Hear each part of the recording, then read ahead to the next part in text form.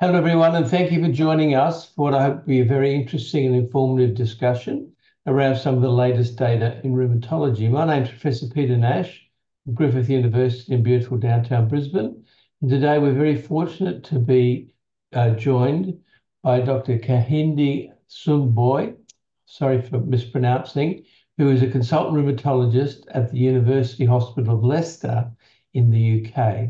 He's an honorary assistant professor at the University of Leicester. Thank you so much for joining us today because we're discussing one of your recent publications, which is tackling a very important issue, which is the cardiovascular safety of Janus Kinase inhibitor therapy in a multi-ethnic population. So can you tell us a little bit about yourself to start with, your background and where you work and what you've been working on at the moment? Thanks for the introduction, Peter, and thanks for having me. You were very spot on with the name, by the way. So well done to you. Thanks for the kind introduction. Pleasure to be here. I'm a rheumatologist at Leicester, as you said, honorary associate professor with the University of Leicester. I lead on undergraduate and postgraduate teaching for the medical students with the university, and I sort of wear three hats, Peter. One of my hats, apart from being a clinical rheumatologist, is I also obviously teach at university. I'm a keen educator and I love all things education. And my students have given me feedback that I'm very passionate when I teach in relation to all things related to teaching and rheumatology. Then my third hat has to do with research. I work with the National Institute of Health Research in the UK, the East Midlands Division. I'm a clinical research lead and I cover about 9 specialties where I oversee all things research.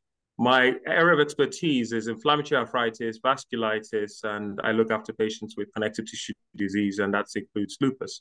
So I am interested in inflammatory arthritis in relation to safety and ethnicity.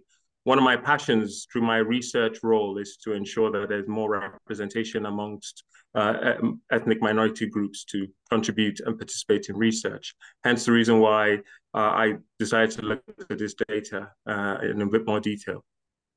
Excellent. So let's talk about the Janus Kinase setting in the UK at the moment. We don't have forgotten them in our country because when they applied, they were still waiting for the results of MANTA Ray and the MANTA study, so they didn't really get approved. So we only have 3. Correct me if I'm incorrect, but you have 4 JAKs. Since oral surveillance, what has happened to the JAK market in the UK? Yeah, that's a very interesting question, Peter. Interestingly, Peter, the reason why in Leicester, for example, we've actually had a big upstroke in our use of JAK, primarily because of the COVID pandemic. Leicester is unique as an area in the East Midlands in that we have a huge cohort of South Asian patients. The Leicester economy is what you regard as a balanced economy. We do not have any predominant ethnic group within Leicester. So it's a well-balanced proportion between South Asians and Caucasians, and Blacks are just slightly under 7.5 in terms of the percentages. So when the pandemic hit, we weren't obviously sure how things were going to progress. And we had patients with rheumatoid arthritis that were flaring. So one of our selling points at the time was, okay, this is oral therapy. We get you on it. If there's a problem, there's a short half-life and you can come off it. Interestingly, because of the upsurge in patients that went on it, they've remained on it. And we didn't think it was ethically right to take these patients that have done well. We didn't think it was ethically right to yank them off just because of the EMA Safety Committee recommendations. And hence the reason why I decided to look at the data to ensure that these patients were safe and there weren't any signals coming off of our cohort. So I would say that it was just out of sheer providence that we've had the numbers we've had on JAK inhibitor therapy, but it's not reflective of what's happening in other centers. But we as a center use a lot of JAK inhibitor therapy. It's one of the biggest uptakes of JAKs in the world. And at one stage, 1 in 3 MTX-IR went straight to a JAK and 1 in 3 TNF-IR went to a JAK. I think there has been some change in the numbers following oral surveillance, which is why this paper is so important.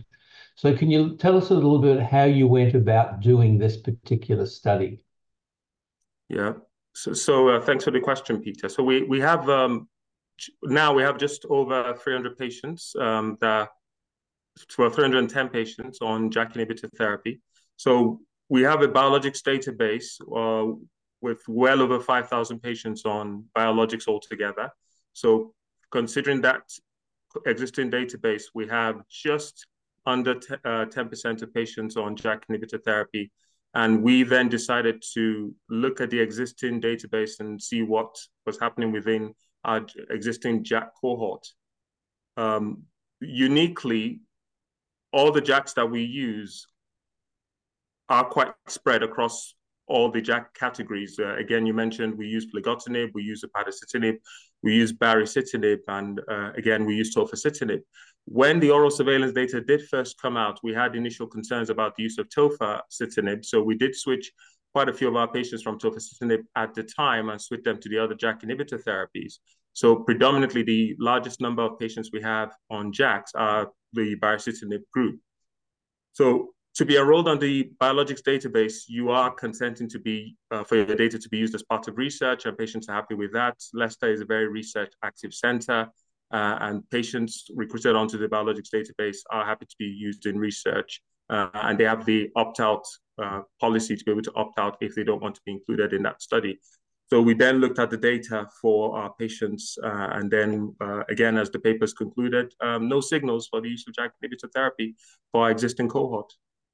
All right, so this was cross-sectional, it was retrospective, and it looked at RA, PSA, and AS, who were prescribed a JAK at the 3 hospital sites belonging to your university. And the study period was in 2023, so all the surveillance data would have been out there. And inclusion criteria, anyone on a JAK, exclusion. You excluded people with a history of cardiovascular disease. Why did you decide to do that? Because these weren't people starting a JAK, these were people already on a JAK. So we excluded patients that already had cardiovascular disease before going on a JAK, because obviously that will before going on to the JAK, right? Yes. Otherwise, that will create a confounder if we included patients that already had existing cardiovascular disease. As you're well aware, Peter, one cardiovascular event can beget another. So those are the patients we excluded, those that already had a cardiovascular event prior to going on a JAK. So all the patients enrolled within the study did not have any history of ischemic heart disease prior to going on a JAK. And again, from the paper, we only had 14 events out of the 309 patients, just given a percentage of 4.5% of patients had cardiovascular events. And primary outcome was occurrence of any cardiovascular event. Were these defined as the MACE definition, or how did you make sure you captured all the events? Yeah, so that was defined as per MACE categorization, and also we took into account ICD codes just to make sure we captured patients ranging from angina to myocardial infarction to non-STEMIs, STEMIs, just to make sure we gave a good capture and spread according to MACE definitions. 70-odd% white, 26% South Asian, very low Black population. Is that typical for the Leicester area? Well, in terms of the ethnic spread, it's not typical for Leicester. Sadly, Peter, we tend to get underrepresentation when it comes to our non-Caucasian population. In terms of the percentages for Leicester, you'd expect 40% Caucasian, about 40% South Asian, and for Blacks, you'd expect just above 7.5%. So the representation wasn't really reflective of the population that was studied. And that's the chronic problem, and studies have shown this, that's the chronic problem with studies in that you get underrepresentation of non-Caucasian cohorts, and that's something that we're looking at keenly in Leicester to try and see if we can get more representation amongst these groups. Okay, and no one's previously looked at this group for whether the ones who are on a TNF, for example, the cardiovascular rates in your population. You wouldn't really know that data because no one's had a good look at that as a comparison. Yeah, you're right. No one's actually looked at it. I think that's data that we are keen to at least explore in more detail. But again, probably looking at some other factors and to see how it influences the outcomes of these patients. That will be at least future study work that we'll look at in detail. Seeing you've gone to all this trouble with one class of anti-rheumatoid therapy, great if you could, or anti-rheumatic therapy, if you could look at the TNFs in the same population, because many people argue that it's not the JAKs cause events, but the TNFs are protective. So that would be very helpful. So you had a small number of events, 14. There's no way of knowing what the predicted events should have been. Yeah, exactly. You're right. Yes, and because obviously it's a retrospective study, it's difficult to draw causal inferences because of the nature of the Yeah. study. Yes, you're absolutely right. And lots of comorbidities in this population, 3/4 of hypertension. Yeah. And some family history, some in AF.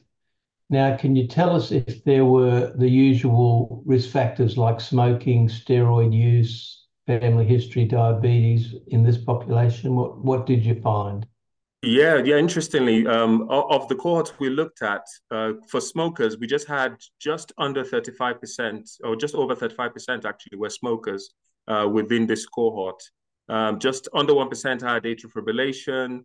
And in terms of regular steroid use, we had just over 10% showing, 12.3% actually were regular steroid users. And that varied from doses ranging from 5 to 10 milligrams daily of prednisolone. And were they proven to be risk factors for events, even though the event number was very small? Yeah, I mean, the event number was quite small, so it was really difficult to draw causal inferences because of the actual numbers. But of the cohort that did have events, the largest event was really angina. So again, you can't really draw causal inferences from that. And yeah, the study really wasn't sort of designed to look at that. So again, I would be quite weary about drawing any conclusions because the numbers were really small. But I do think it's an important little message that, 22% in hypertension, 36% was still smoking. You had 12% on steroids, 8% diabetic.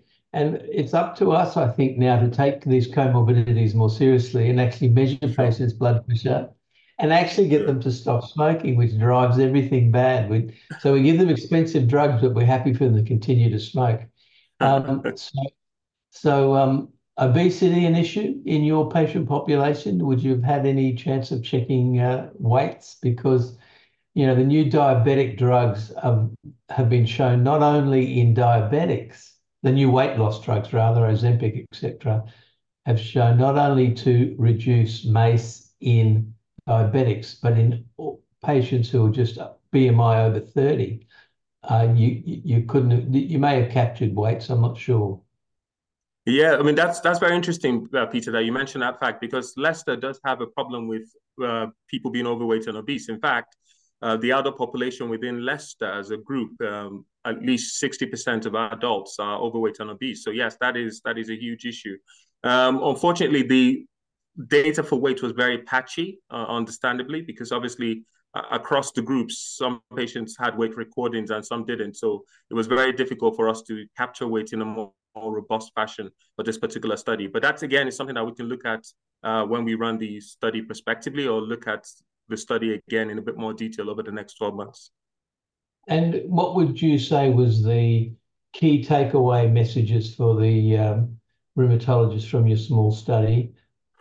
Yes, so one of the key takeaways is that while JAKs appear to be safe and there's no strong correlation between the increasing age of a patient and the use of JAK inhibitor therapy, which is quite reassuring considering that for Leicester as a region, we have a higher average of diabetic patients within our cohort compared to other parts of the UK. It was reassuring to find that we weren't getting any signals across use of JAK inhibitor therapy. So again, there's definitely more research that needs to be done, but from a enriched population where there's a huge incidence of diabetes, it's reassuring to know that these patients are safe on JAK inhibitors and the ethnicity spread is quite good to show that there aren't any ethnicity differences within populations to cause any significant MACE events. I think that's really the take-home message. Excellent. But it is fair to say that you may have had a type 2 error where the numbers were too small to actually show changes. For So sure. what are you planning to do moving forward, either with this study or other comparison type studies? So moving forward, we'll probably run a prospective arm for this study, look at it over another 12 months.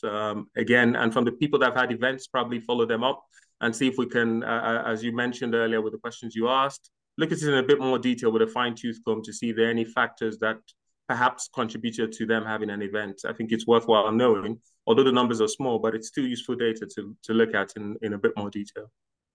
And do you find that your prescribing now of JAKs moving forward is going to be limited to the EMA rules, over 65, no history of cardiovascular events, et cetera, so you get selection bias towards safer patients, if you know what I mean? Yeah, good point. I think that's why it was useful to look at this data retrospectively to see what we've already been doing over the existing period since they had been recruited on the database. And some of these patients had been on JAK inhibitors for about 3 years. So it was useful to look backwards to see what our prescribing was and to see if there were any safety signals within this group, which is why it was really important to look at retrospective data so that, again, as you rightly pointed out, selection bias doesn't then play a part in affecting the data. But I think overall, because we do have a wealth of patients on JAKs, we can, again, look at the cohorts, particularly before the oral surveillance data came out. We can have a look at them and continue to study that particular group in detail to see if they develop any signals. I think that will be very useful to get. So I think this is a very important contribution. Thank you very much. I think that real world data in patients with every comorbidity and every concomitant medication really is important. There's a very large Swedish study with 100,000 patients, which doesn't show a signal for cardiovascular risk from the JAKs, just like you found. So FDA slapped this problem on all JAKs for every indication, following a study in one JAK in one indication. It's had worldwide ramifications, which is why papers like this are very helpful. And we encourage you to keep getting bigger numbers followed for longer periods of time and to answer the question about ethnicity as well. So we appreciate that. Thank you again for your time. If you'd like to know more about this paper or any of our other key monthly publications, there are detailed slide sets available in the publications section at the imidforum.com. Please subscribe to this podcast on Spotify, iTunes, or other podcast media. Let us know what you think, give us some feedback, and follow us on Twitter and LinkedIn and Facebook to keep up with all the latest content that's coming in 2024. Thanks again for your time, Ken. It was greatly appreciated. Thank you, Peter. Thanks for having me. My pleasure.